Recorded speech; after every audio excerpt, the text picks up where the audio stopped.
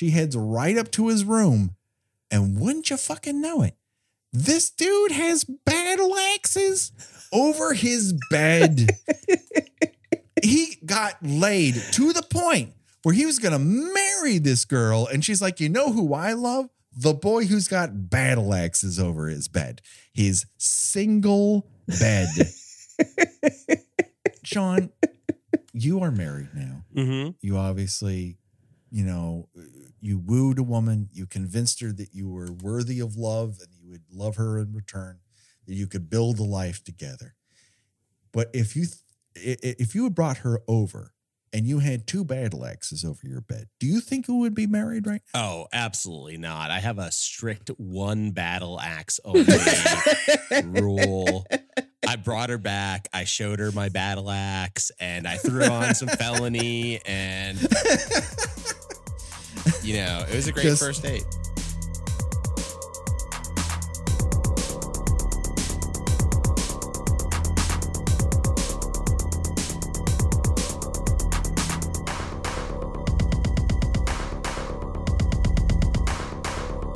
Ladies and gentlemen, boys and girls, dying time is here. That's right. We're talking about 1981's graduation day, believe it or not, on Kill by Kill.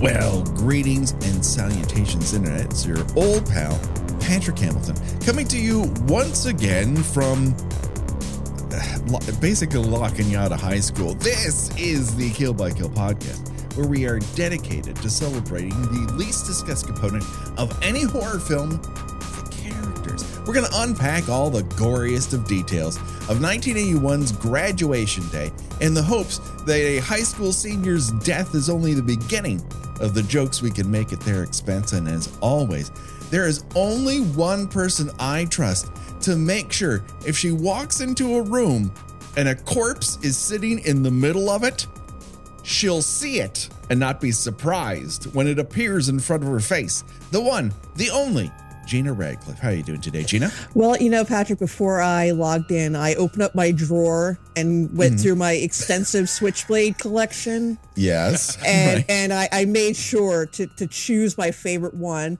for my favorite person. Thank you very much. Do you have a better apple cutting technique than Principal Guglielmi? Because how could you? I mean, that's when you cut an apple, do you generally just go straight down the middle of it so that you get all the core and the seeds? After a long day of hating my students and sexually harassing my secretary, I just want a nice core of apple. You just want to sink your teeth into the best part, the core of the apple. Get all that cyanide. Maybe he found a better way to go.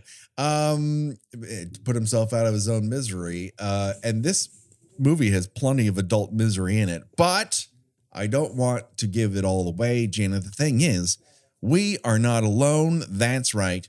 We have a special guest. Now, you know him as a comedian whose new album entitled Boston to Bristol is out now.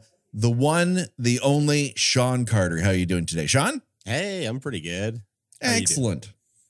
So happy to have you here on the podcast. Thanks. I'm happy to be here.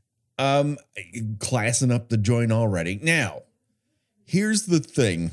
Normally at this point in the show, I ask our guests, if we're privileged enough to have one, what is your previous experience with X? Insert the name of the movie here. And I'm guessing, do you have any experience with Graduation Day before we asked you to watch it? I did not know that this was a movie until you asked me to watch it. I'm not entirely sure it is a movie, to be honest with you. I mean, technically, as I've said many times, it qualifies as a movie because it is filmed at 24 frames per second, which gives the illusion of movement. That's a movie, everybody. Whether or not it's a story is up for debate. So you hadn't even seen the box on a video store shelf or anything like that. Not that I can remember. The first thing that I saw was the email that had that name in it, and then I looked it up online to see what it was about. And it was available on every free site that is a site. Like anyone who shows any video at all was like, I don't know, do you want to watch Graduation Day? They will just show it to you. I had to watch a lot of ads to get through this movie. I got to tell you. Listen, not only did I watch it, I had to watch it simultaneously on 2 different formats because they had it. I have a Blu-ray of it, believe it or not. No. Yeah, Patrick. maybe a laser disc. I own this on Blu-ray. I believe Vinegar Syndrome put it out like a decade ago. The first time I saw it was on Turner Classic Movies. They showed it at 2 a.m. I taped it and I watched it like some October. And I was immediately blown away at just the casual bigotry and shows towards anyone who might be queer. And it just got better after that. And then I understood my personal connection to it because I grew up at the very northern tip of Glendale here in California, which is right next to La Crescenta, which is where I went to high school, and our rivals at La Cañada High School, which is where this was filmed. Every part of this movie is a place I have been. If you listen to this podcast long enough, you realize that fully 1/3 of the movies that we watch involve places that Patrick has either lived, walked through, went to school, went on a first date on, went on a last date on, had a job. He's just like you podcast host / travelogue. Oh yeah. So this movie was like this is like watching The Departed for me. Exactly. All of this was right up in my face throughout this. This movie has been to Descanso Gardens more than I have. And we went on a field trip there every year of my public school going life. It is very odd. Like between this and Halloween and maybe Bloody Birthday, you've seen like my entire childhood just put on the silver screen, and nothing shouts great cinematic achievement like 1981's Graduation Day. Now, I have a question for you both, because before we get into the movie, this is very important. Okay. I'm going to have you guess the top 3 horror movies of 1981, and I'm going to give you some hints. Hint number 1 is specifically for Gina. This is a movie you love. American Werewolf in London. Yes, ding, ding, ding, correct. American Werewolf in London earned around $33 million domestically. It earned more overseas. Very big movie, very good. You know, it cost peanuts to make in comparison. It went over great. Shawn, this question's for you. Mm-hmm. This is a horror sequel.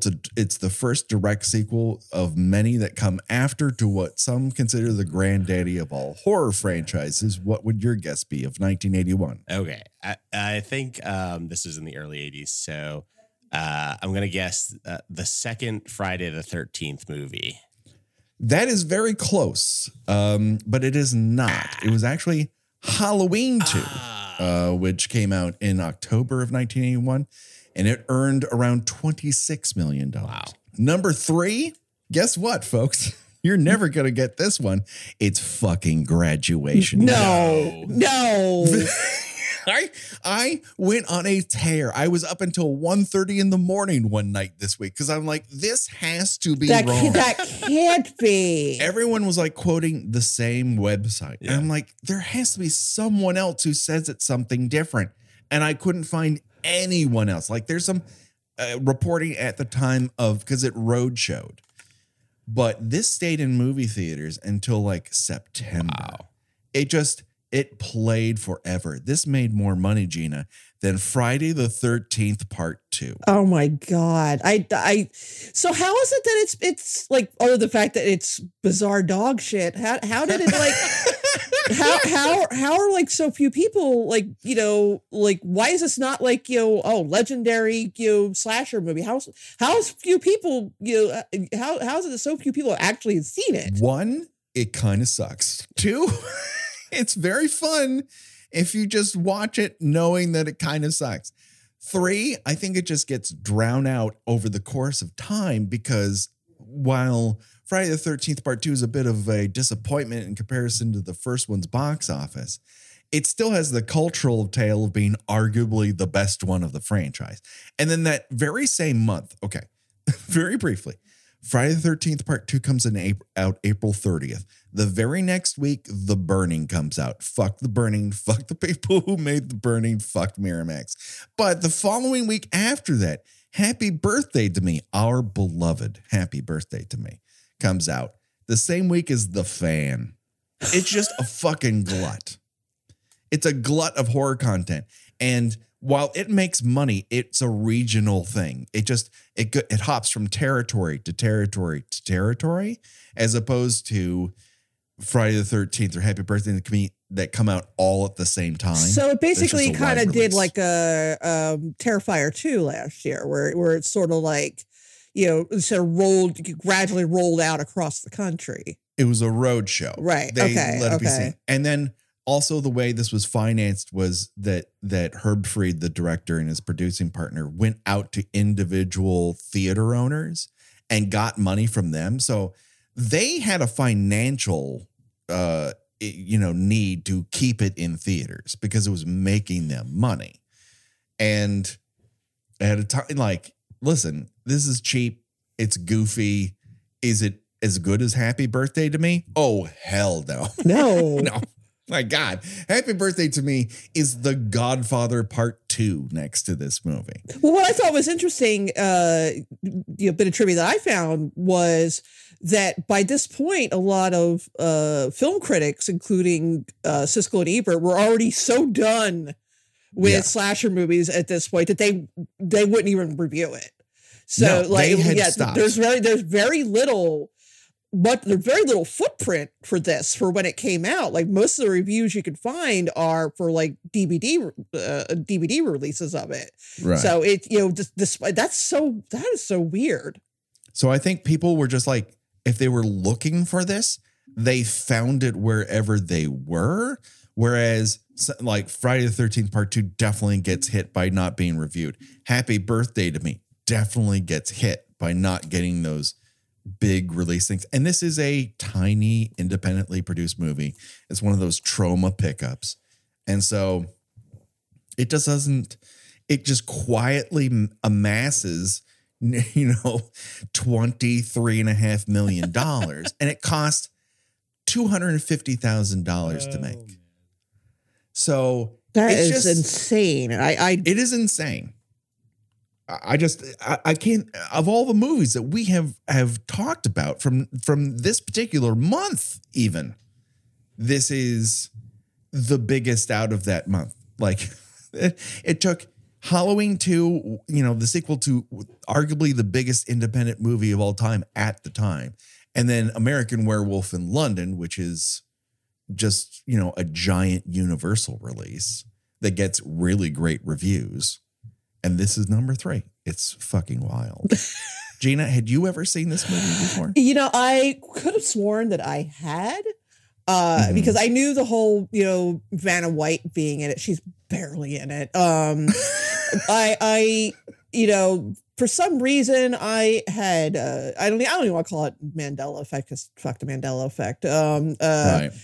Thought that she was the girl who gets slashed on the jogging path originally. Mm-hmm. So I feel like I must have seen maybe the first 20 minutes. But beyond that, I'm like, I don't remember any of this. So if I have, it's not in its entirety. Right. Like as I said, I'd seen it as a broadcast off of TCM. And then when it came up as it's going to be on Blu-ray, I'm like, I have to own this. Never put it in my Blu-ray player. This was the debut of it. So I watched it there. I watched it on Peacock to take notes. And then I kept wanting to get screen grabs. So I watched it on Freevee because screen grabs don't work on Peacock. And so I watched it 3 times and my brain is broken. And then he had to then he had to put up with me also watching it and expressing confusion and asking questions he had no answer for. Right. Well, I had answers for them, but I also didn't want to blow my jokes too early. Like, I mean, the opening of this is made in December of 1980. It comes out, summer of 81. But it starts so disco, so hard. And it's like nothing, this is why disco died. Because you want to go see a slasher movie, and all of a sudden you're watching people run track and field to fucking disco. Who wants that? Who in the world wants that? Well, this is one of several instances in this movie where you can tell that Herb Fried really had no interest in making a slasher movie. Right. He just knew that slasher movies were printing their own money at that point. Yes. As the legend has it, the impulse for making this movie was what will get financed, and then what has been done. Okay, Halloween, Friday the 13th, prom night, Valentine's we're running Day. out of things. Right, they just start throwing out events, dates on a calendar, and they get to graduation day, and they're like, I know, graduation day, fine. What's it about? Graduates, but they have to be a smaller group. All right. They're a track and field team? Sure. All the kills are track and field related? You'd think. But there's a surprising amount of broadsword action in this, Shawn. Were you expecting broadsword as one of the weapons of choice in this movie? I was not expecting that, and I also thought that it was odd that it came out with like fencing gear. Right. Like fencing gear and but also like, a matching sweatshirt and sweat. Yes. Like there are elements of like Giallo, like black gloves, but then the gloves design changes 3 times. And they're like, we have 3 different sets of gloves. They don't look alike. And they're like, no one's going to care. We don't know what a podcast is. But also sweatpants. I'm wearing sweatpants right now. I might be dangerous. It's what they always tell you. A lot of the moms in our school group will tell you sweatpants will get you killed. I really enjoyed the opening of this movie, just watching various people perform track and field events in slow motion to the point where I'm just like doing voiceover in my head, like 3M and the Chubb Group present building better high school and track and field teams for a finer American future.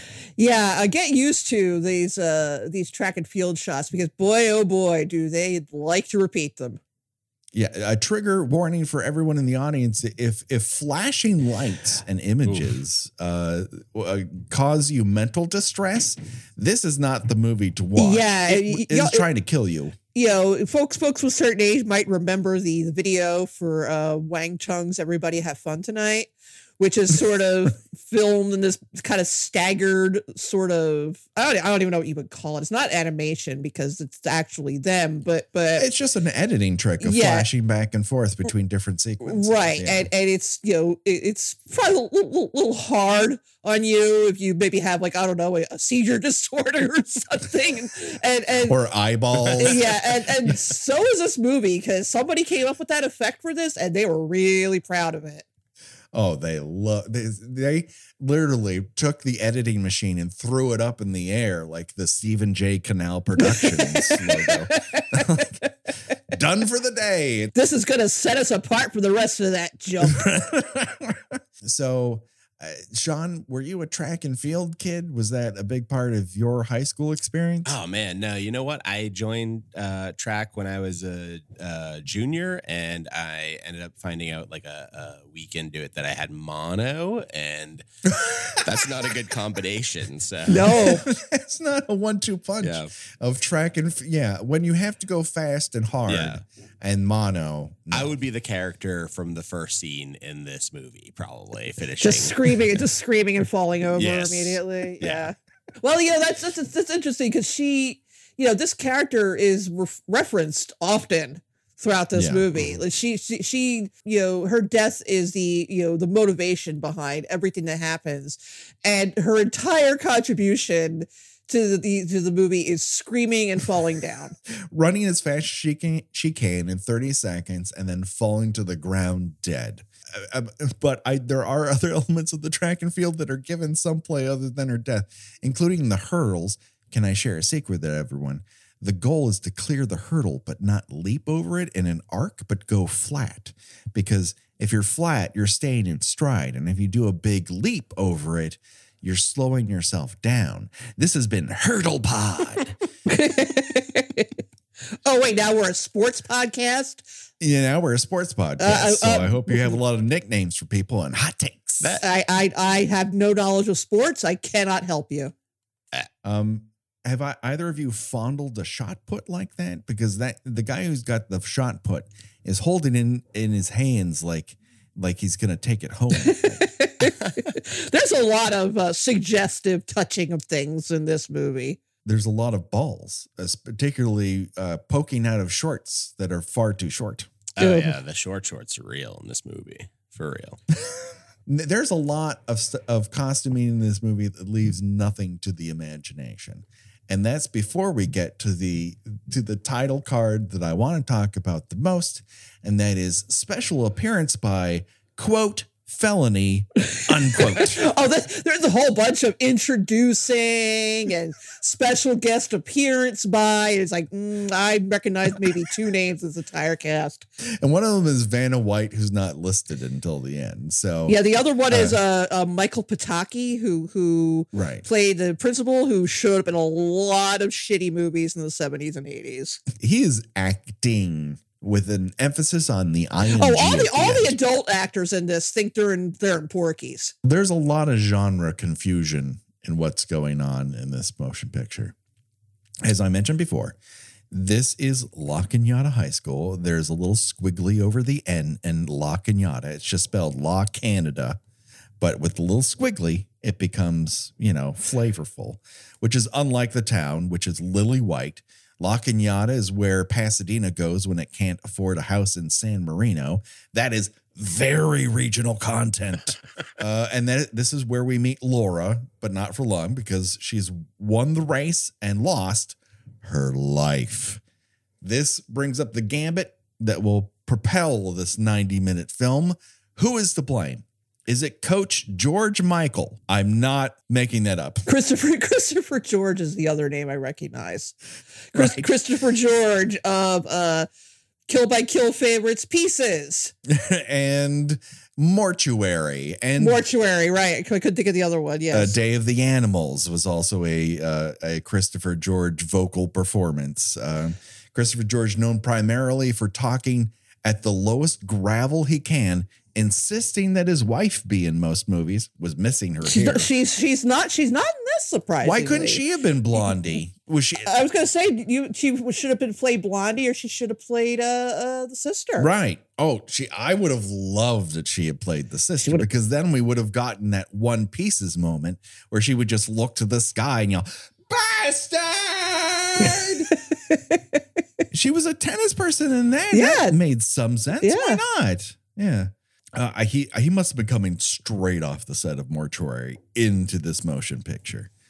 And then we get to one of my favorite characters, and I put that in Dick Finkers of this, which is the guy who drives a truck and sexually harass a naval ensign.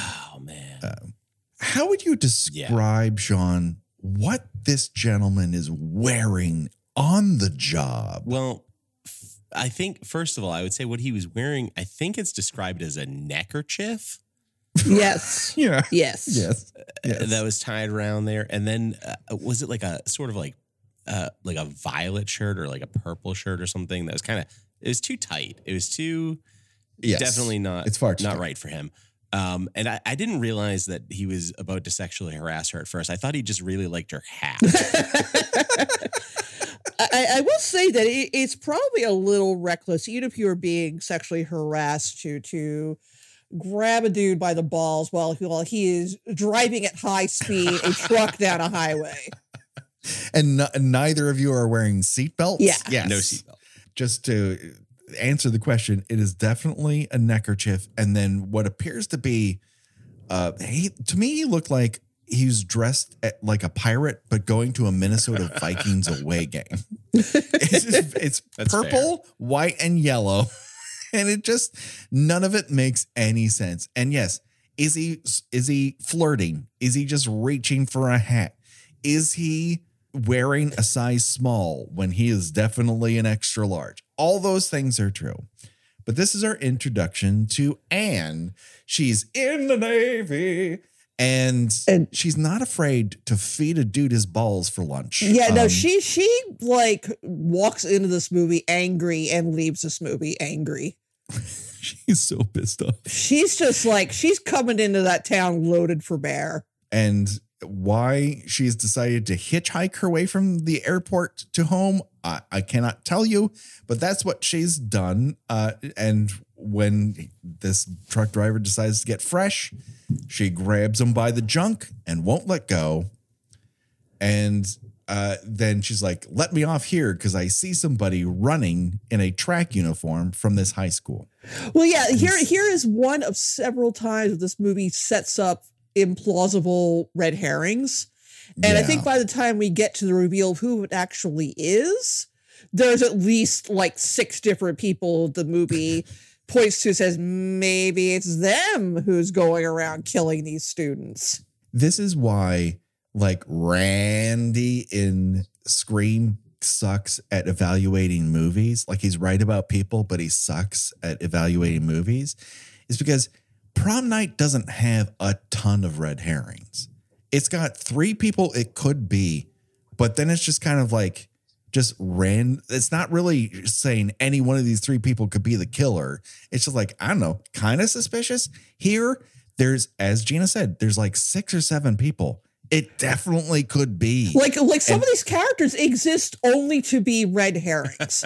Like the one, like the one campus cop who is just incompetent at his job, hates the students, just like all the other adults that work at the school does. That's all he does. He has no other purpose to the plot except to be, well, maybe he's the killer.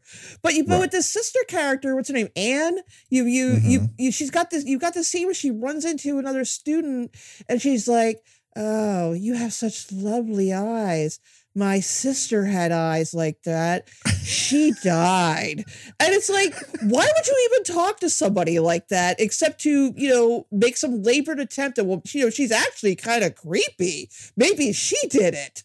Whereas you would say, oh, did you know, a normal person would say, oh, did you know my sister Laura? I mean, and, instead it's like this, it's so weird how these various characters are set up to, kind of you create this sort of Sherlock Holmes, well, let's deduce which one of these people did it. Yeah, it's trying to be a whodunit, but it's like a who didn't. Exactly. Because Anne she's introduced with that guy in the truck going, oh, girls in the Navy, they're all lesbians. And then there's that scene where she confronts Sally in Descanso Gardens, and that's weirdly like she's coming on to her, and you're like, are you projecting that she's creepy because she could be the killer? Or are you projecting that she's creepy because you've also said she might be a lesbian, which I don't know is intentional or just an after effect of making sure everyone who doesn't die in this movie could be a killer? I can't decide. Yeah, no, I think it's probably more the latter. Because she ultimately doesn't really have much to do with the plot at hand. She sort of, she definitely blames the coach for what happens to her sister. And she kind of implies that she might kill him at some point. Like she goes to see him and he's like, what do you want? I'm already about to lose my job. She's like, well, I'll see you again. Like, right. You watch your back. It's like, did you come to assassinate this man? But she really doesn't have anything much to do with the murders. Like, she's just a sort of superfluous character. Even like this first, formal kill of the movie, this character's name is Paula. We never hear her talk. We just see her run.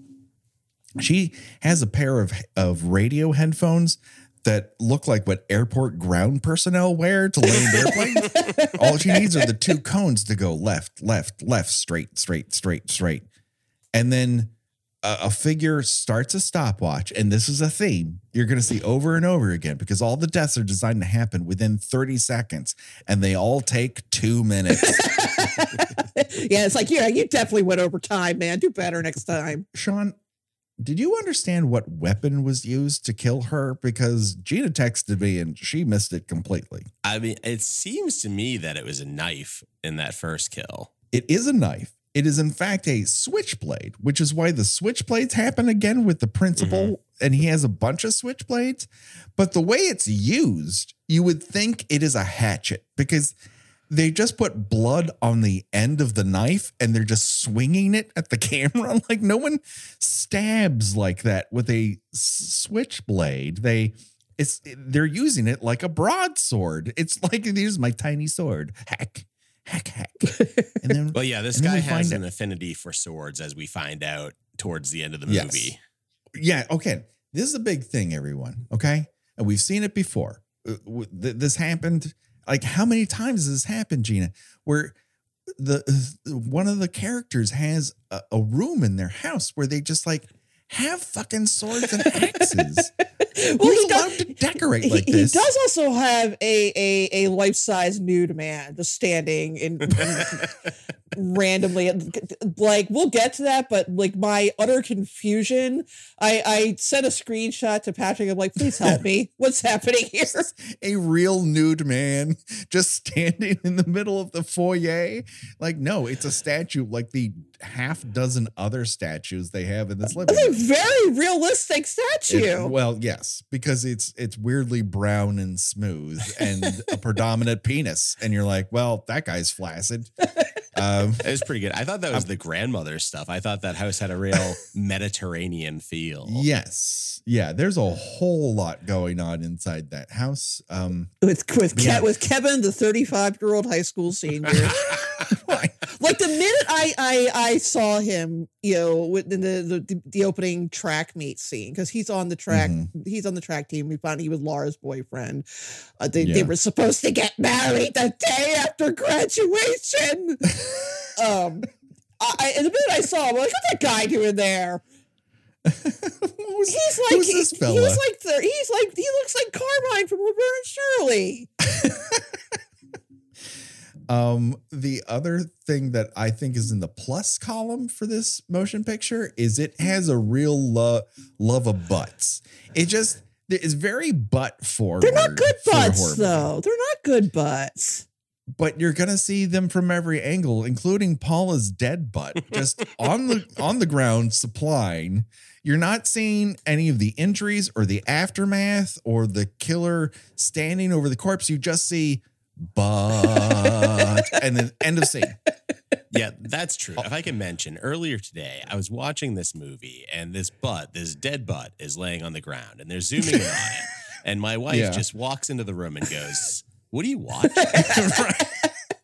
This is not friendly to someone just walking in the middle of it, because it to grab a joke from Mystery Science Theater 3000, every frame of this looks like somebody's last known photo. It just has the feel of these people aren't going to be seen again, and it feels a little bit dangerous, but not in a good way. Right.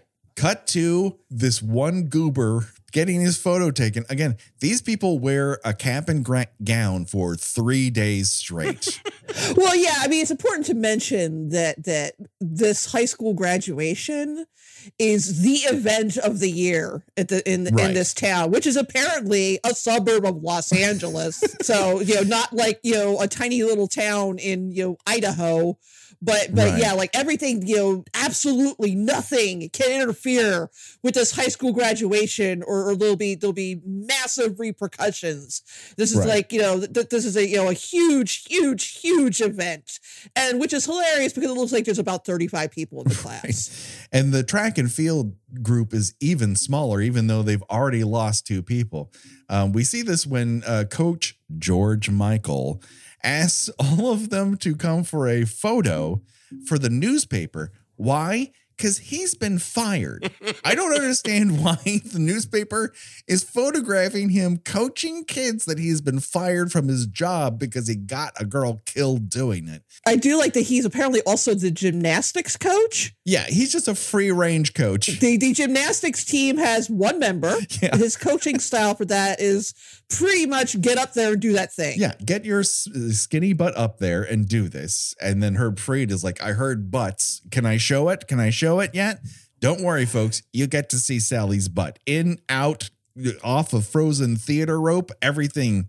You get to see her butt. But yeah, with the whole, this high school graduation being this monumental occasion, you've got the principal Michael Pataki basically saying, I can't deal with these missing children right now. It'll get in the way of graduation. The only reason I've been hired and I have an office here is to facilitate graduation. Everything else can fuck right off. And honestly, that is his principling for, philosophy. Everything else can fuck right off in comparison to graduation day. I just want to note, I'm going to lay out the characters, all right, so that people kind of know who they are when we later reference them. So there's Kevin. He is Laura's boyfriend and the owner of the most Osmond Brothers hairdo of the entire bunch. Then we have Deborah. Don't get too used to this actress in this photo. She's about to get swapped out for Linnea Quigley. They just completely marvel her, where she is one person and then someone else. Linnea did just pop up out of nowhere, didn't she? Like by halfway through the movie. She's playing the same character. They just no one will know the difference between this blonde and this other blonde. So there's Pete. Pete is a pole vaulter. Now, in real life, he was supposed to go to the 1980 Olympics, but of course, America's participation in that was stopped due to Russian aggression of, fuckery. Anyways, now he's in this movie, which is like a gold medal. I assume it's about as close to a gold medal as I'm ever going to get. Then there's Ralph. He exists. There's photographic proof. I'm looking at it right now. He exists in this movie and it dies at some point. And then there's Sally. She's also a gymnast. She's also highly allergic to pants, we'll learn. And there's Tony, who in this photo is choking Sally for reasons, not even sexual, just I'm taking a photo in a newspaper. I better choke a woman and get photographic proof. Well, I think he's kind of the jokester.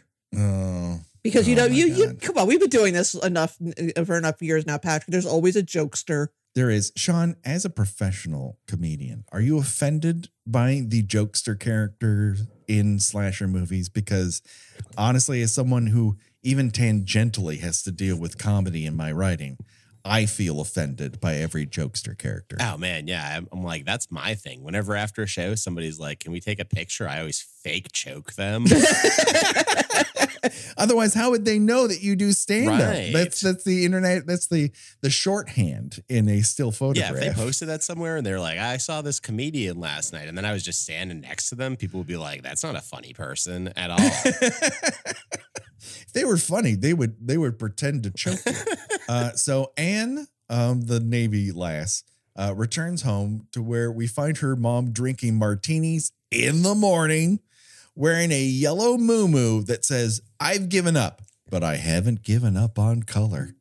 We also meet Ronald, who is the stepdad, and he's a peach, a moldy peach who mere minutes after this threatens to beat Anne, which I don't think is a good idea. Yeah, and also, let's put out that Anne is about 30 at least.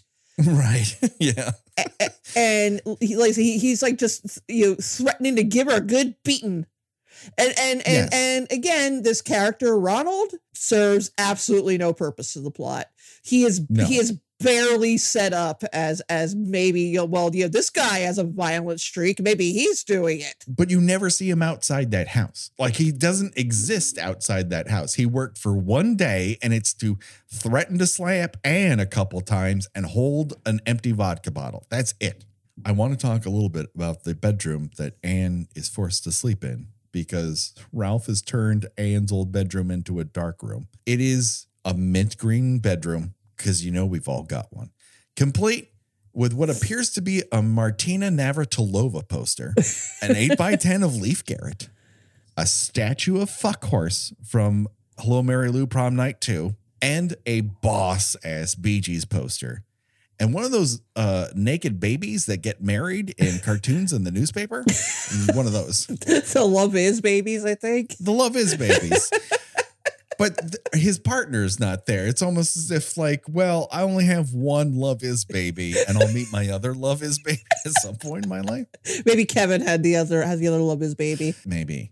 But she has plenty of Kevin in the bedroom. Don't worry.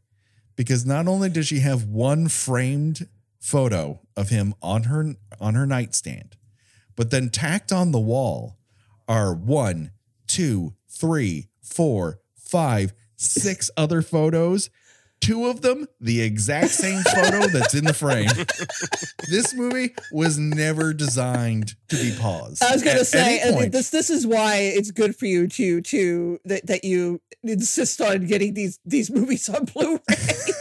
Because otherwise, you just like, I wasn't quite sure what that poster was of, so I had to refer to that and just walk straight up to the TV and figure it out. If this comes out on 4K, I'll really be able to dig into every photograph. But Kevin must be the most photographed man on earth. But most of them are photographs with him holding a towel behind his neck, just like out of a Head and Shoulders. Yeah, this was just this actor's like headshot for going on casting calls for like the Prowl or something. Right. And wouldn't you know it, Anne happens to have the killer's uniform in her bag, just gray sweats and black gloves, which she holds and just like lovingly caresses. End of scene. Yeah, when I say that they're setting up multiple characters to be the potentially be the killer, they're not doing it very well. No, it's rather haphazard. I mean, Shawn, did you have any inkling who the killer would be at this point in the movie? No, the entire time I was like, I think they just want me to think it's everybody. Right? Yeah. I mean, yes, they absolutely do. So it's communicating something. Not many people know this, but the multiple endings of Clue were inspired by Graduation Day. Did you guys catch this? They show a pair of doors because it cuts to the girls' locker room. But the way the sign is spelled out is girl apostrophe S lockers. The girls possess lockers. One girl, just one girl only. Girls' lockers. Everyone else is renting, hoping to own one day. But one of them possesses. And which one it be, you'll never quite know. Someone enters that door with a completely different pair of black gloves. It happens over and over and over again. Then we cut to a sequence where more people are in Descanso Gardens in La Cañada, which is like a private garden that you pay to go see. It's a very nice little walk. How do I describe La Cañada and Descanso Gardens in particular? It's a place so white that they serve fortune cookies at their Japanese tea house. And Sally walks into Descanso Gardens because every student here must go through a Red Riding Hood forest before they get to school. Do you see her butt? Of course you do. Herb Fried, not afraid to give us that Steve Miner butt shot, Gina. Is Herb Fried constantly pointing at Anne as the killer, coming off as homophobic at this point? Absolutely. 100%. Yeah, she definitely does that whole I'm going to comment on your necklace so I can check out your cleavage. Right. Yes. Sally also not wearing a bra. If you're into bras, this is not a movie for you. There's barely any in it. Everyone is just free balling upstairs. This is not a movie where people are wearing underwear above the waist. Below, occasionally you'll see it, but above, they didn't have a bra budget. So we go to the pre-graduation ceremony, and this is where we meet the choir teacher who dresses like Paul Lynde. Also acts like Paul Lynde. His toupee drives the girls wild. Oh my God. Will somebody romantically strip him of his toupee to get a passing grade? Yes. Yeah, this is made from a glorious time when high school teachers having flings with their students was considered comic relief in certain movies. How do I lessen the horror of these young people getting cut down in the prime of their lives? I know, have an authority figure sleep with them for improving their grades. Everyone loves that. But also like playing it for laughs. Like the audience is supposed to think this is funny. This is also where we meet Principal Guglioni, who is wearing a Sansa suit that could possibly give small children seizures if they look at it too long. It looks like the devil's test pattern. Yeah, when he walks, you can like hear that fabric rubbing up against itself. It could cause fires if he gets too close to something flammable. But Googs really enjoys getting humiliated by teens and also staring at his co-star's chest, which he does throughout the movie. I think it is a character beat because he is in fact sleeping with his secretary, but also he looks at her breasts a lot. But also, yeah, he has a visible erection in one scene. Yes, he does. We'll get to it.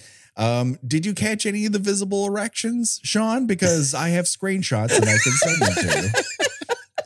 Send them over. I got to see all the visible erections I can. That's the one thing working in comedy. Your audience, usually in the dark, lights in your face, and they're sitting at tables.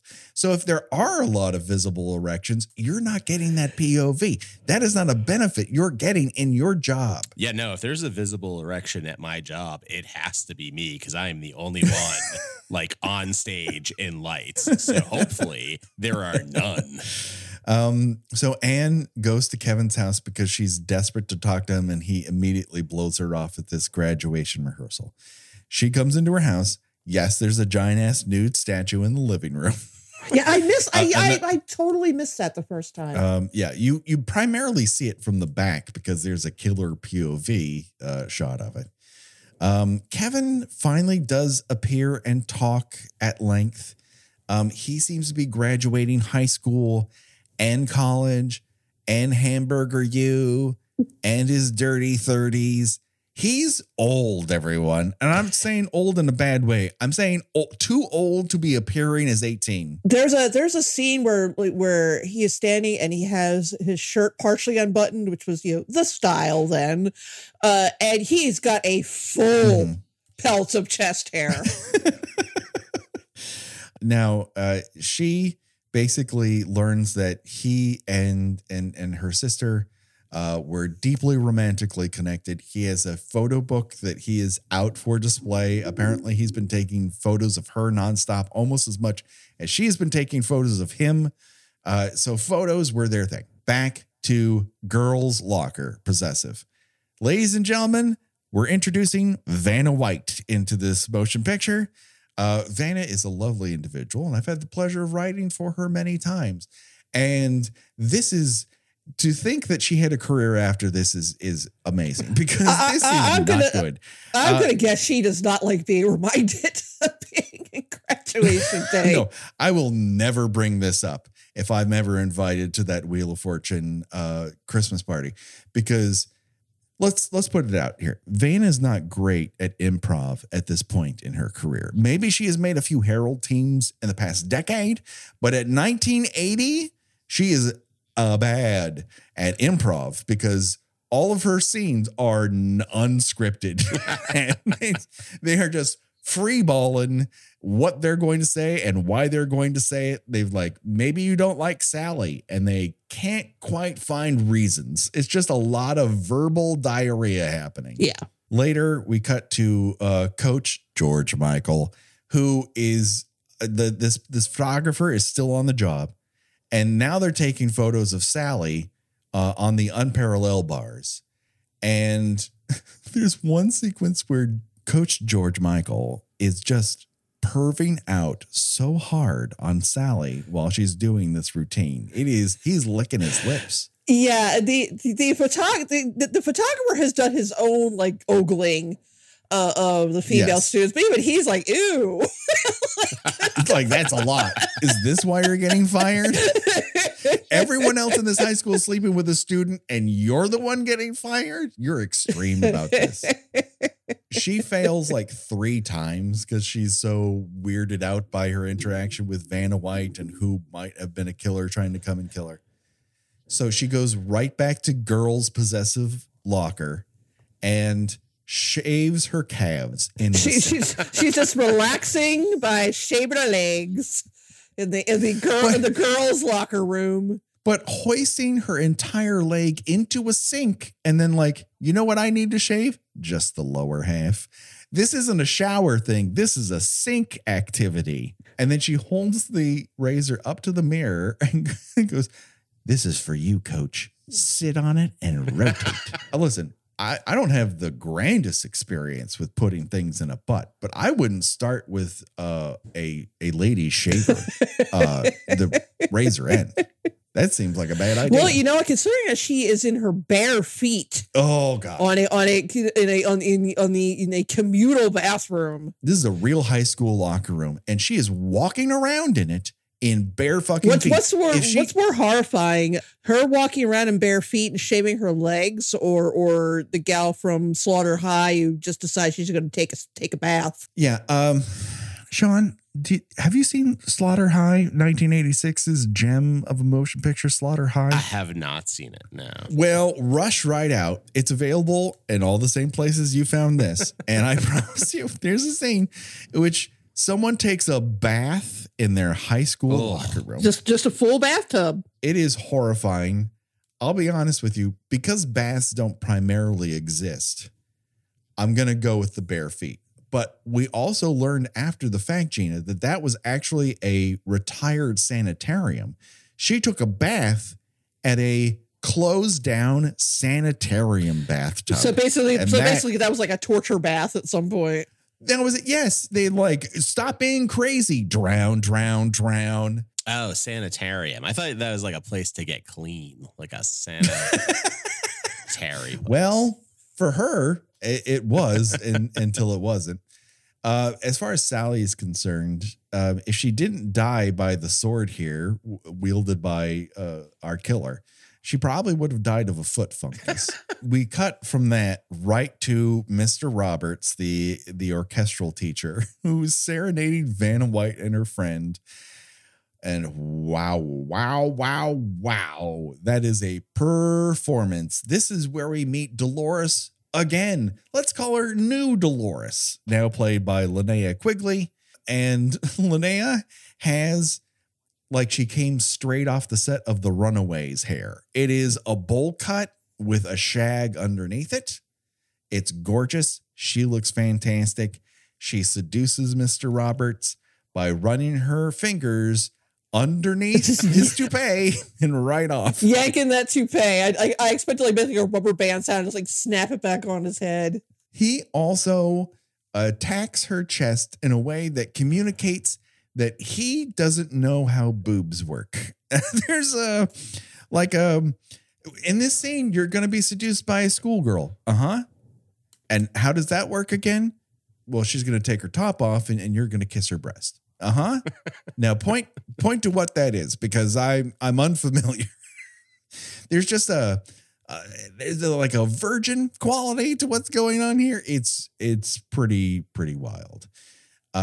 Then we cut to Principal Guglielmi's office, and this is where we get to see what he's working with, because his pants leave nothing to the imagination. No. He has a secretary whom everyone in the movie refers to as Blondie, and he's just out and out sleeping with her. In fact, coercing her to do more work than she's supposed to, with the promise that at midnight he's going to come by and they will bone.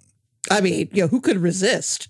At one point, after she's agreed to have sex, she walks out of the room and he makes an oogity boogity face with the fingers that waggle, and he goes, "Who would sleep with this?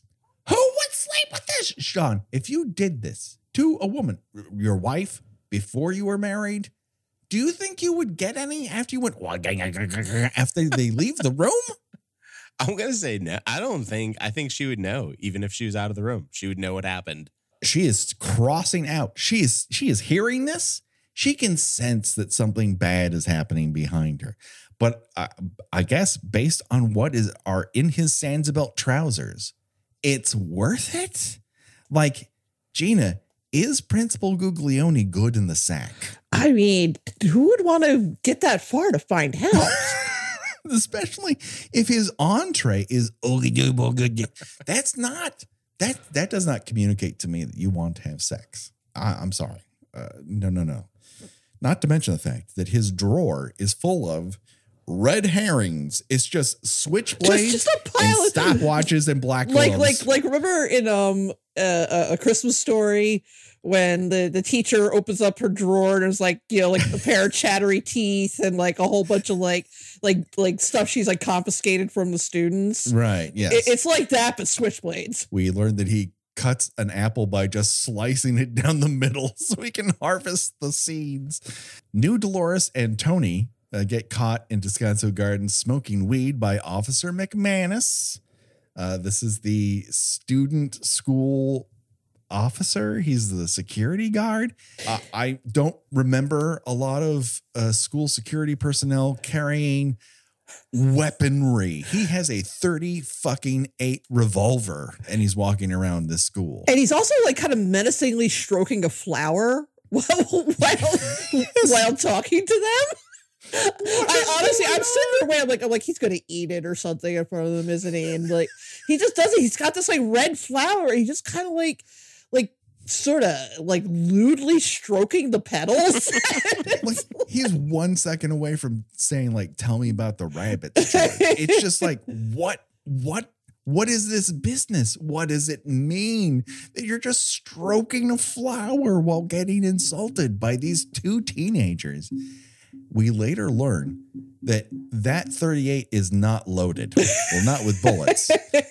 It's where he carries his joints. Now, Shawn, I don't know if you indulge, but have you ever, and by indulge, I mean carried a firearm. Would you keep a joint in a firearm and put it on your hip? Ooh, no, that's not where that goes. I think, maybe a fake switchblade, and then that goes. Right? No, that makes sense. That's if you had a switchblade, and instead of it being a comb, it's a joint. That's cool. Yeah. Now I know you're cool. You pull out a gun, and there's a joint in there.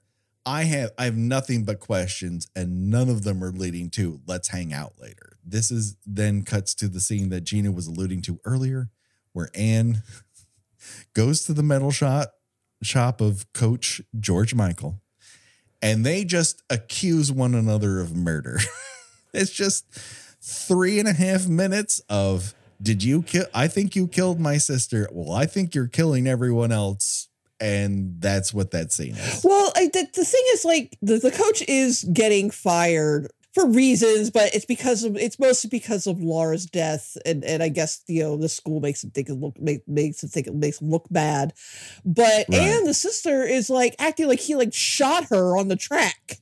Like it's already stated that Laura dies of a blood clot or something like that, and that the coach pushed her too hard, and we don't really see it because she's in a race, and the coach is basically saying go go go go go. It's like, that's not what a coach is supposed to do. I mean, I thought that's what a coach's job was, is to push you to keep going. Right. But also everyone in the crowd is saying go, go, go. Were they also responsible for right. her It's like she's sort of acting like they knew the whole time that she had this blood clot and made her go ahead and do this race anyway.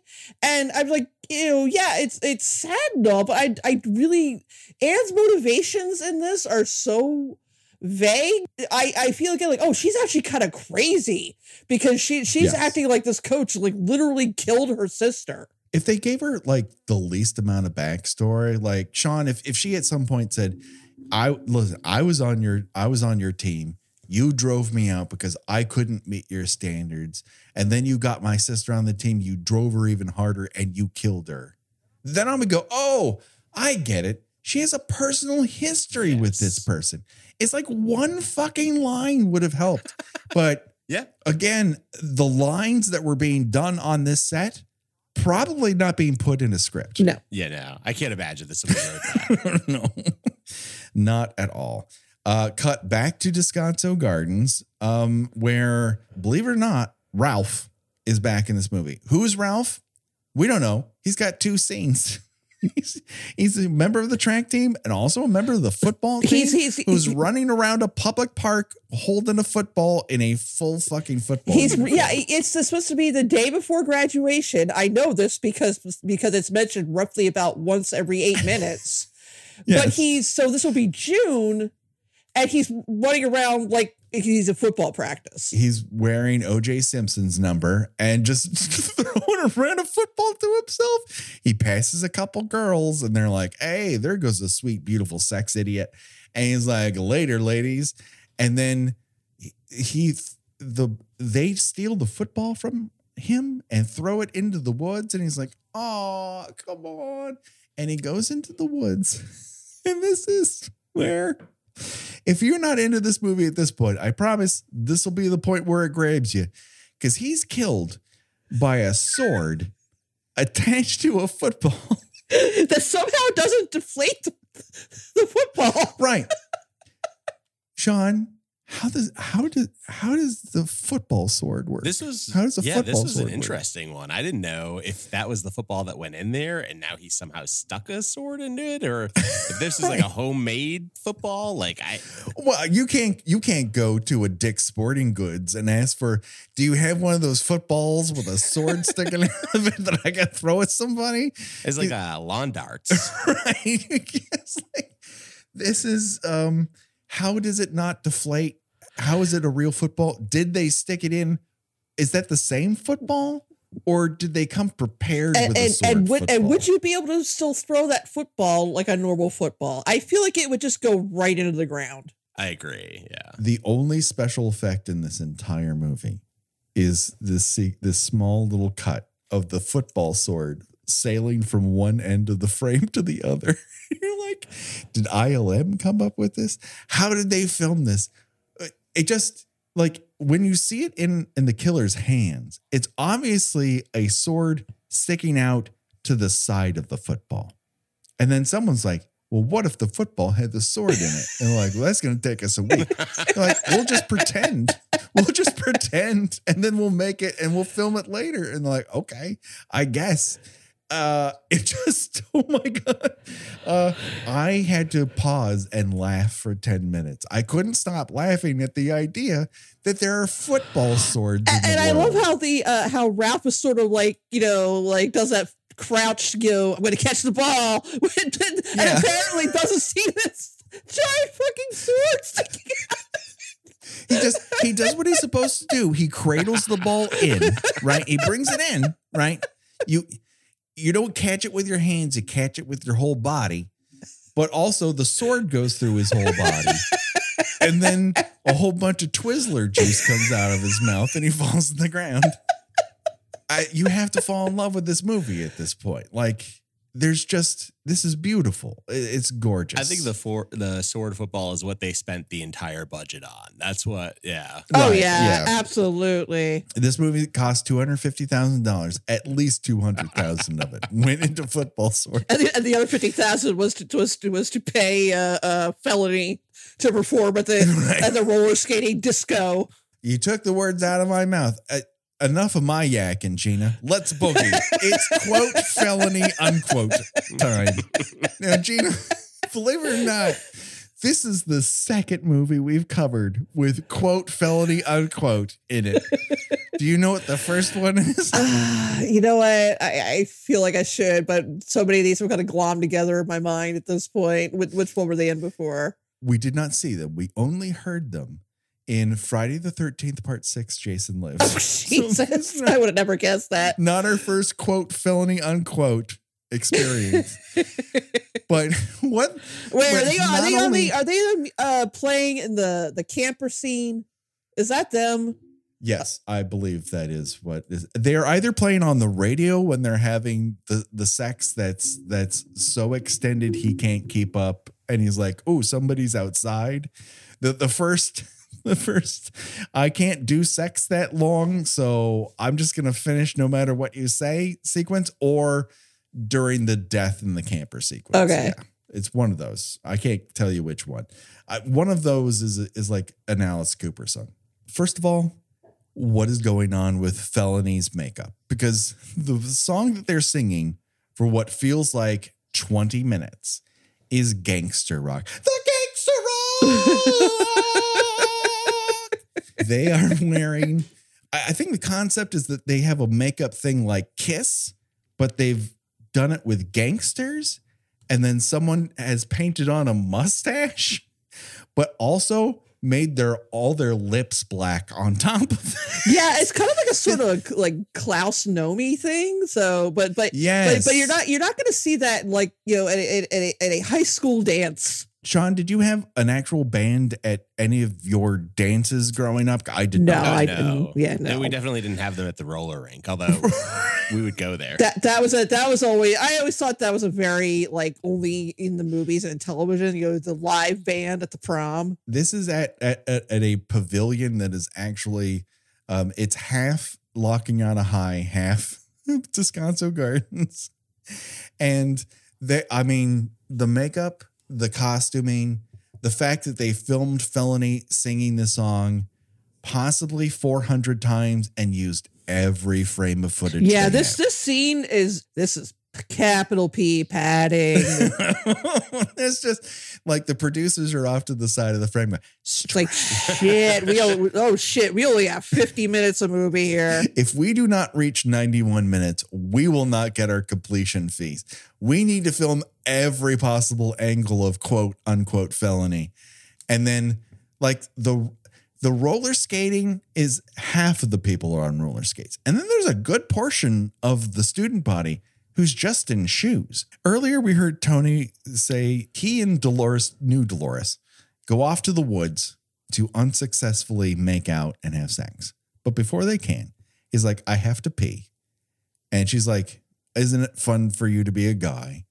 Because you can pee anywhere. And he responds, the world is my toilet. And honestly, this is the biggest character moment in the entire movie. Because when he said that, I'm like, you know what? That is so Tony. Could not be more Tony. Anyways, Tony is decapitated while peeing.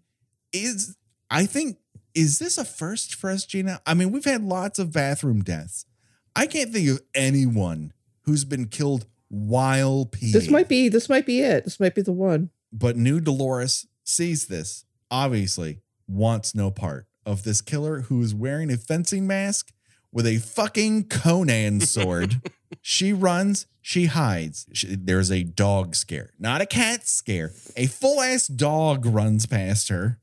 Yeah, I almost feel like that was not intentional. That this dog just got in the way, and that her little yelp of surprise is authentic. It's just the costume person's dog who just, I'm sorry, it got loose. They're like, it's okay. We'll use it. It's perfect. This adds a whole more 30 seconds to the movie. And then they have a hide and seek that is interminable, possibly because the entire time it's happening, you're flashing back and forth to quote unquote Felony going, the gangster rock. And like, there has to be more to this song than this chorus. Please, for the love of God, kill her, kill me, kill them, kill the movie, kill Herb Freed. Just everyone, take them all out. She's slashed, I guess. We don't really see it. He just takes a swing at her head, but your decapitated head doesn't show up at the end. So I don't think she's the one who's decapitated. Why the person killed with a switchblade is decapitated is beyond me. Because that looks like Paul. Yeah, that's a lot. That's a lot of effort. Oh my God, you would be working at that all afternoon. He would still be working and trying to cut through a spinal column with a switchblade. But okay, we don't come to graduation day for realism. The tenacity.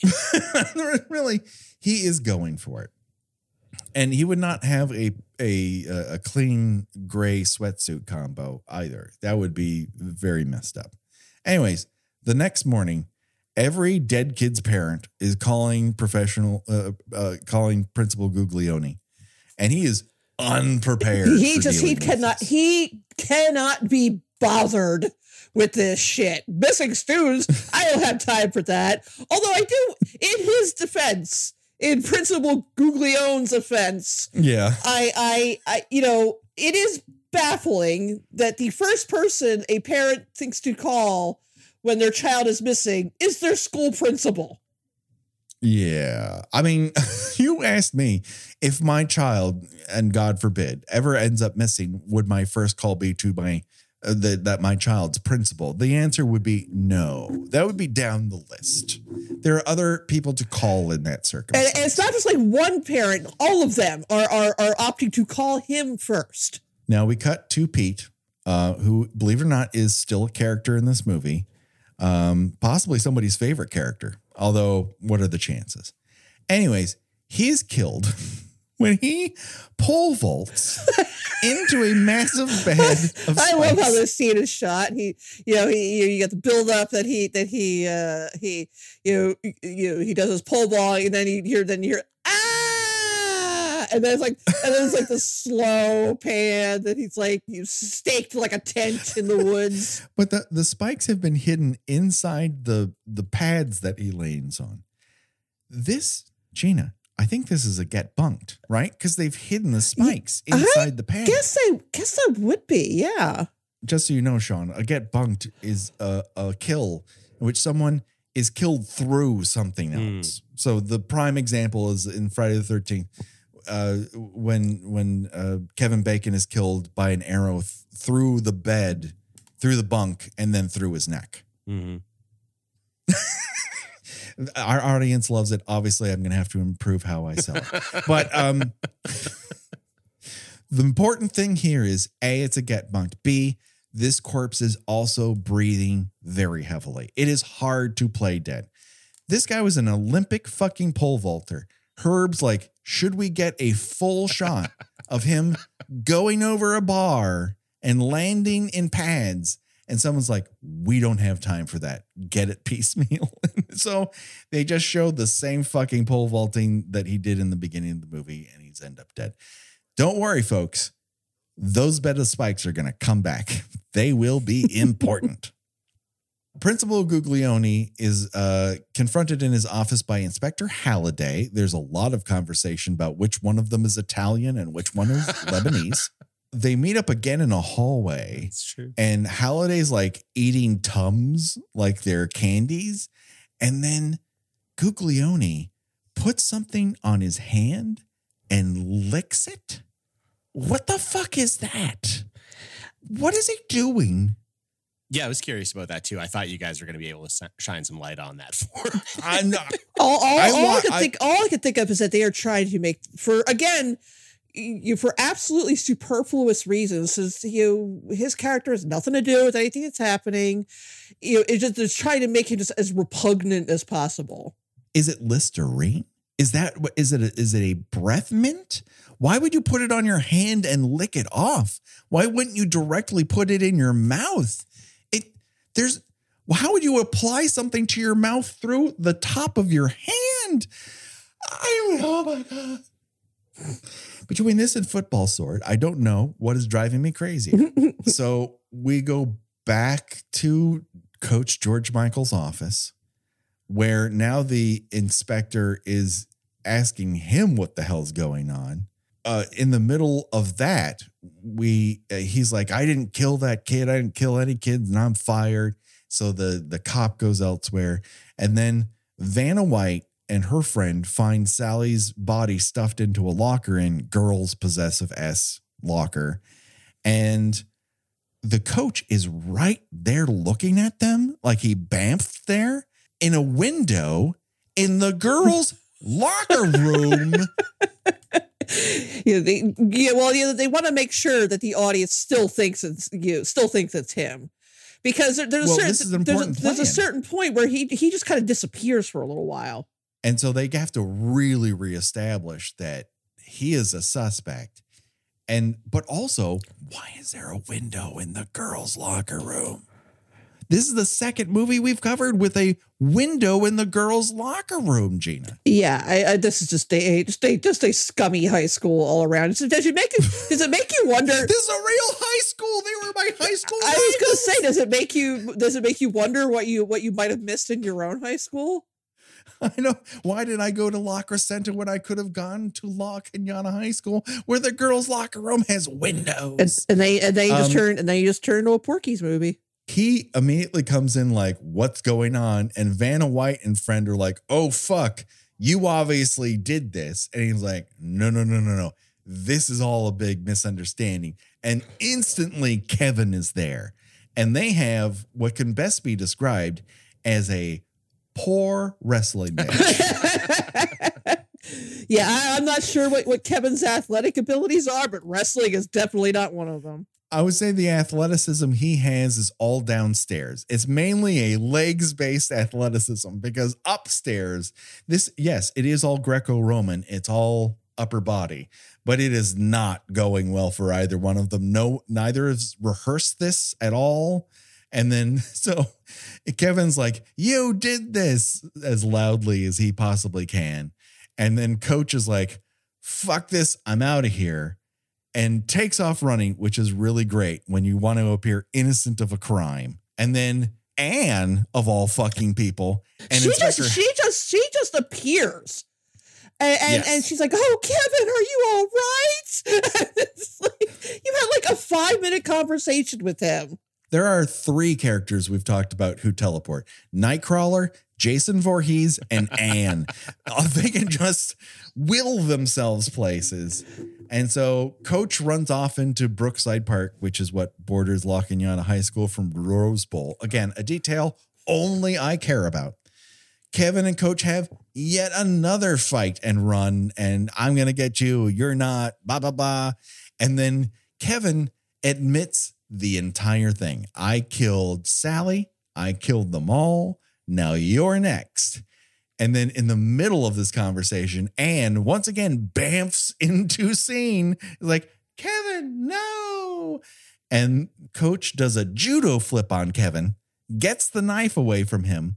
And wouldn't you know it, Inspector Halliday is right there, Johnny on the spot, to shoot Coach Michael in cold blood.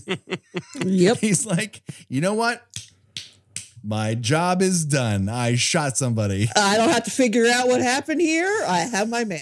Listen, this all looked like we all thought it was Coach George Michaels. He's got plenty of motivation. He showed up where a dead body was. And I went by Angry Navy Lady's suggestion that it was the coach.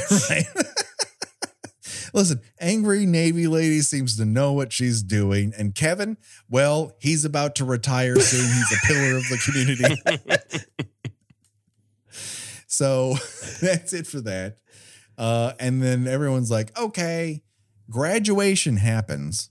Not that we see. We decide to go through graduation, even though 5 of our classmates have been murdered. They just like we don't have just everybody just quietly collect their diplomas and go home. No, we still go through with the ceremony. Again, because apparently this is the biggest tourist event in the year. They need those dollars. This is like in Jaws when they're like, you can't close the beaches if for the summer just because there's a shark that's eating everybody. If we don't have graduation day, we'll all be on the dole. I don't know how it works, but we don't even get to see the fucking graduation day because the next thing we see is Anne back at Kevin's house. Just letting herself in. Just like, I've been here before. High nude statue, high different nude statue, high Kevin's grandmother who is dealing with dementia.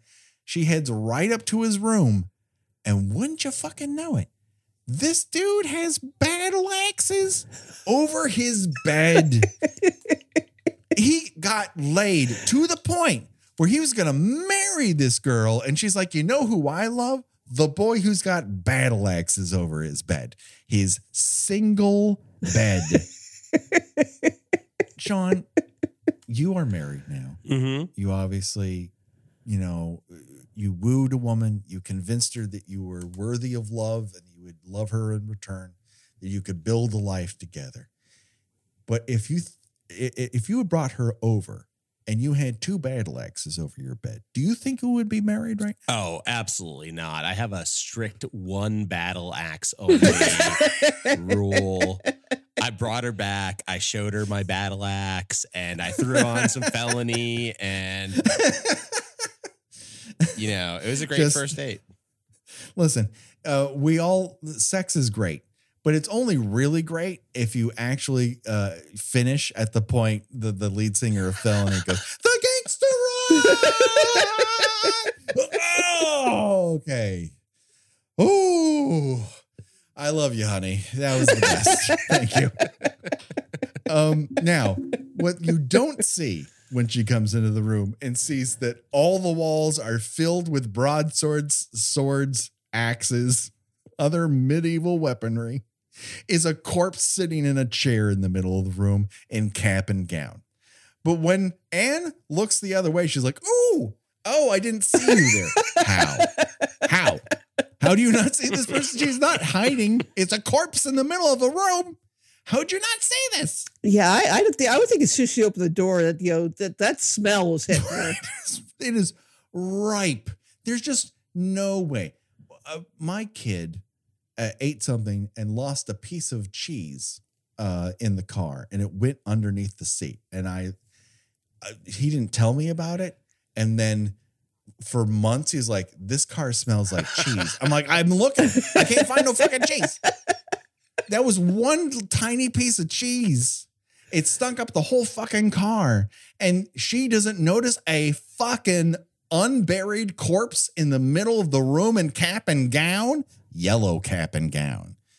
By the way, Laura's looked better. She has looked better. Kevin's like, "We're going to get married later."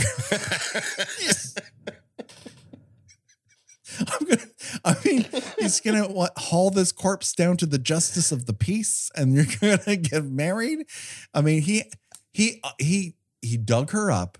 He brought her back to the room, dressed her in cap and gown, and it's like, "You wait here and no one notices this or smells it." It's pretty amazing. Or apparently noticed that Laura's grave was robbed. Yeah. Yeah. I don't know. He's very good at replacing his divots, I suppose. I find it strange that he exhumed the body and then was like, he's like, they were like not going to even pay attention to her anymore. They were just going to leave her in the ground. Like, who does that to a dead body, everyone? I'm like, "Hey, Kevin, I know like the funeral industry is a whole racket and we could really get into that, but this is not the way to confront it, my guy."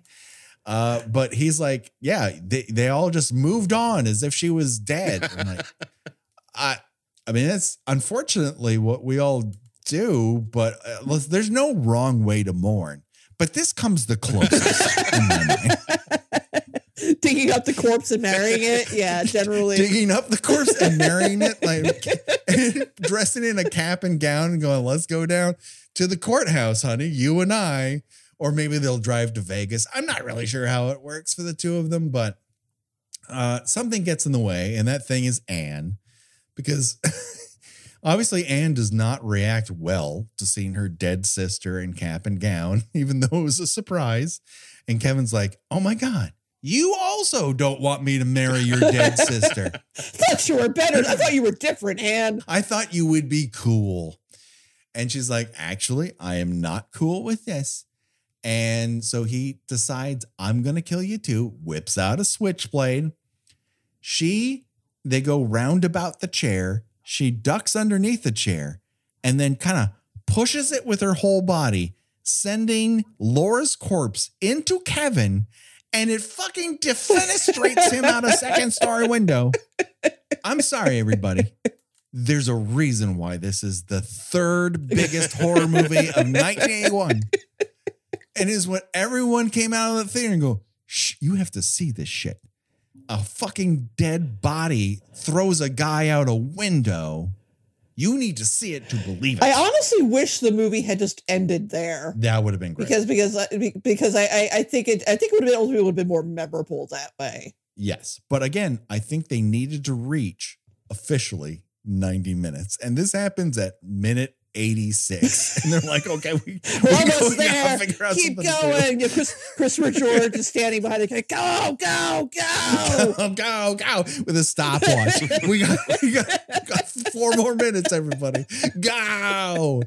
And so Anne goes downstairs, and before she can even get out the door, Kevin's alive, everybody, carrying the corpse of Laura. And he's like, I'll get to you later. I gotta put something away. And so she runs back to school. Well, let me just interrupt you for a second. She's running, and she's doing one of my favorite things in a movie. Now, this is the second time we've actually compared this movie to Jaws, although in this case it's Jaws: The Revenge. Yes. Which is any scene that has a character having a flashback to an event they weren't at. Right. And in this case, the sister is flashbacking to Laura's last race, because she's running, Laura's running, but she was not there when Laura died. She was not there. This was something that was described to her in words. She did not witness it with her own eyes, but she is flashing back to it. And so she goes where she can find some sort of help, which is underneath the bleachers at the fucking high school. Of course, where else would you go? Well, you know me, Gina. Trash under the bleachers makes me hot. It's again my favorite student bodies, which this movie resembles in a great many ways. So, like how the makers of Student Bodies did not see this movie and yet nail it so fucking hard. If you want a real just back-to-back experience, watch this, then Student Bodies, and all of a sudden the second act of Student Bodies is fucking amazing because it is just nailing this movie top to bottom. It came out like a month later. It's just nuts. Anne is trying to hide from Kevin, who miraculously is there within a minute. And they have I would put fight in the same dick fingers they put Felony's band name in the opening credits. It's not much of a fight. It's just a whole lot of flash and a knife. And then she does the slowest jujitsu I've ever seen, where she's like the wind up and the pitch judo chop. It's a lot of wind up to kicking him in the balls. And she finds Paula's decapitated head. Then she finds Pete, complete with the spikes still attached to his body. Just lifted him up with the spikes. Hoisted literally on a petard so that he can be found, Friday the 13th, the original version. And then they have a bit more of a fight between Anne and Kevin, and she pushes him into Pete's spike body. Does this qualify as a get bunked? Yeah. Because the spikes are already through. Yeah, and Pete is dead, so he's an immovable force. Right, he's an inanimate object. So he might as well be like a wall. Yes, the spikes might as already just be through a door. I don't know how. I guess it's hard to get spikes off a dead body, but it's easy to hoist it on a door. I don't know. Listen, again, we don't come to graduation day for realism, but Kevin's reaction to getting spiked is one for the record books. It's sort of like he's trying to make it look like that he's not quite comprehending what's happening to him. Yes. I can't remember the name of the characters from the SNL, movie who they bob their head. Oh, the Roxbury guys. The Roxbury guys. Chris Kattan, Will Ferrell. Yes. This is the closest any serial killer has come to looking like Chris Kattan in that movie without actually being And also, Chris it doesn't help that it also takes him a while to start bleeding. Right. It's just, there's a shock element. Everything is a delayed reaction. Like how he responds to it, how long it takes for his body to start bleeding. Right. It's just like, oops. And he's like, maybe I can keep going. And then after, again, to Coach George Michael with a stopwatch, you can keep going, keep walking. keep going there. And so eventually his body just gives out in front of her and saves the day after everyone's dead. Could have been the killer, turned out to be a final girl. Wow, it's amazing. But wait a second, folks. The movie isn't over because Anne returns home.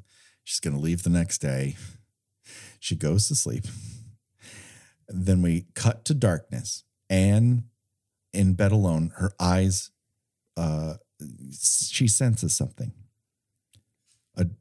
A door opens and in walks Kevin. Oh my God, he's still alive. He's got a knife in his hand. Then Anne's mom walks in, turns on the light. Oh my God, it's her stepdad. It's not Kevin at all. It's just a stepdad threatening her with an empty bottle of vodka. No need to worry, everyone. Everything's going to be fine. She never goes back to sleep. She's just horrified, clutching the sheets to her chest. And the mom's like, he's been through a lot. Anyways, he's been through a lot. She almost got killed. She defenestrated a guy with her sister's corpse. But she's like, you got to give it to him. He's been through a lot. Also, my favorite part of that sequence is we hear the chiming of Big Ben, which to my knowledge, Pasadena does not have a Big Ben. I'm just going to put that out there. Oh my God. Any final thoughts on sure to be new Kill by Kill favorite, Graduation Day, Shawn? I know that you said that the school police officer was one of the worst characters, and I just thought that he was the best. Well, it's just not so much that he's a bad character. It's just he exists solely to be, well, maybe it's this guy. He reminds me of the janitor character in both Prom Night and Student Bodies. He's Dorf from Student Bodies, but he's not that bendy. It's the only difference between the two of them. Is it Dorf or what is his name again? Don't make me look up Student Bodies characters because I cannot do it. It's something like that. Yeah. Yeah. You know what? You're allowed to like the characters you like. I don't doubt people's genuine emotional reactions to art, Shawn. And thank you for saying that. You're allowed to like what you like, and you should like what you like. Gina, any final thoughts? I mean, it's not a good movie, but there's so much happening that like you can't say it's a boring movie. It's like right. It's at its most basic level, it's a pretty standard slasher movie.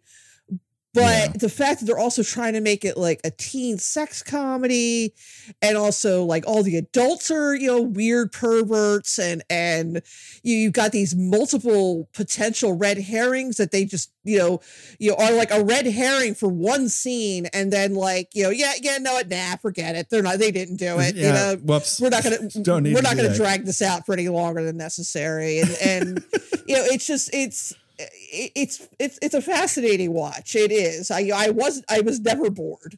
Confused a lot of the times, but never bored. Right. Never bored. I don't think it's good, but it might be great. It's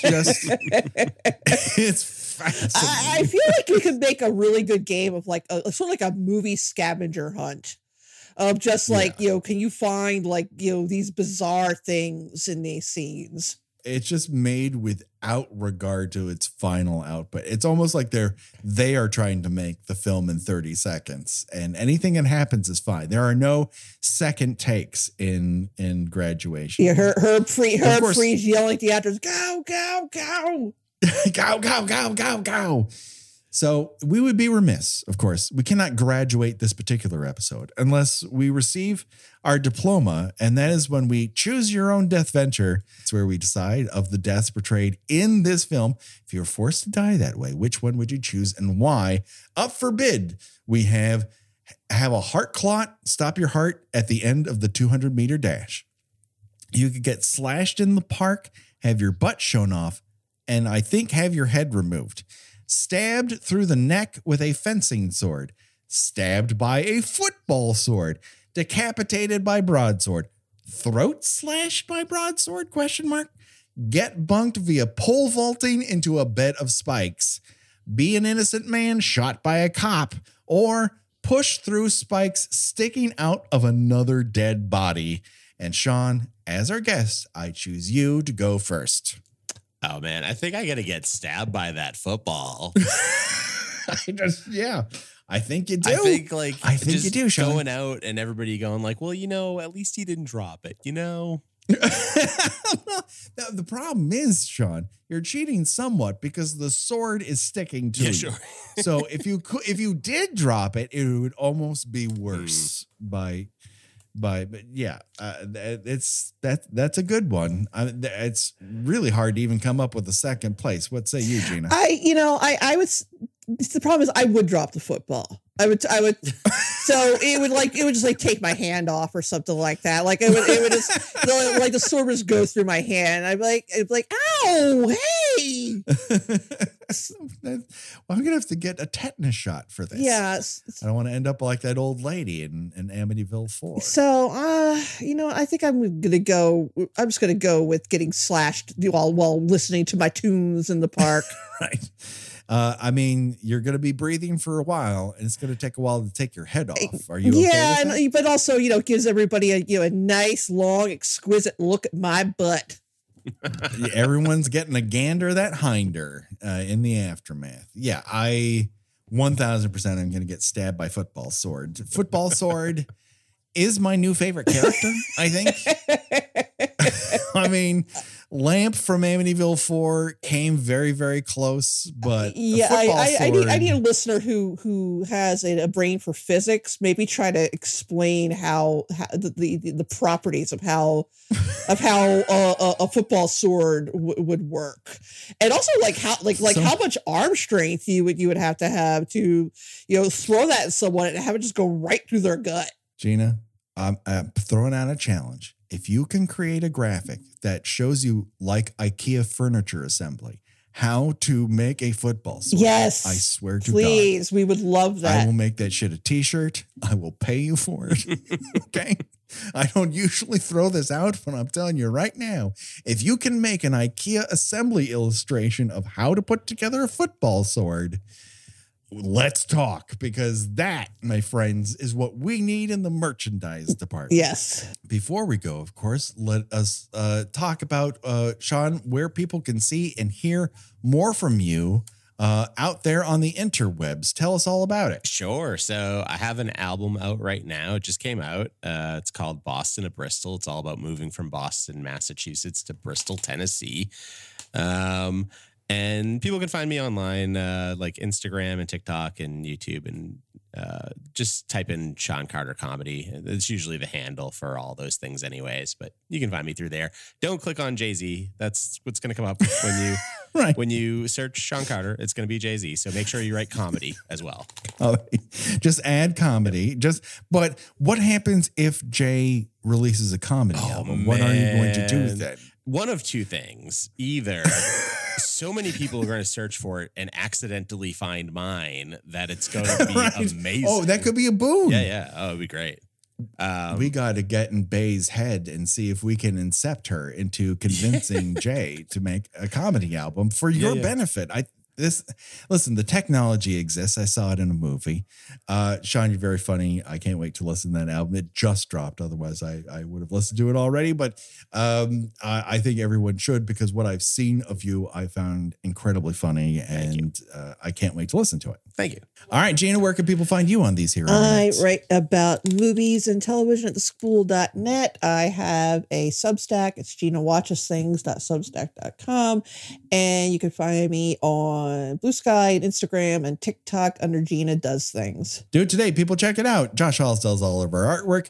Go to Revenge Body Memphis at bandcamp.com to get this song and all of our remixes. Find us on the socials. Join us on Patreon for a good time with extra bonus episodes that we do exclusively for you. And of course, rate and review us on iTunes or your podcaster of choice to help us be seen and heard by more people. Folks, this has been, we almost made it to Christine length. This was almost our longest episode. John Carpenter's Christine, legitimately a gem of a motion picture. That's how much we love Graduation Day. I can't tell you enough how you need to see this motion picture, and it is a free for everyone, almost anywhere. Go and do it today. But don't worry, folks. Just because we're leaving now doesn't mean the body count is over. It will continue. For myself, for Gina, and for Shawn. Bye-bye, everybody. Bye.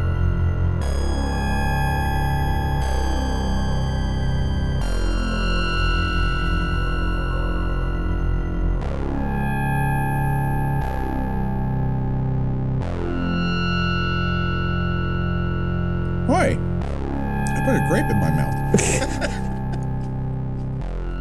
I thought this would take longer. It's always the guests that I don't have direct contact with that we have the most technical problems. Oh, no.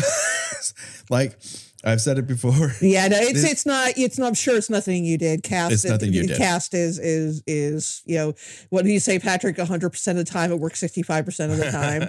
Yes, and yes. we are eventually able to get a full episode out, but it does that's probably one of the things that makes his job more difficult is having to kind of tape everything together. Yeah, I hear you.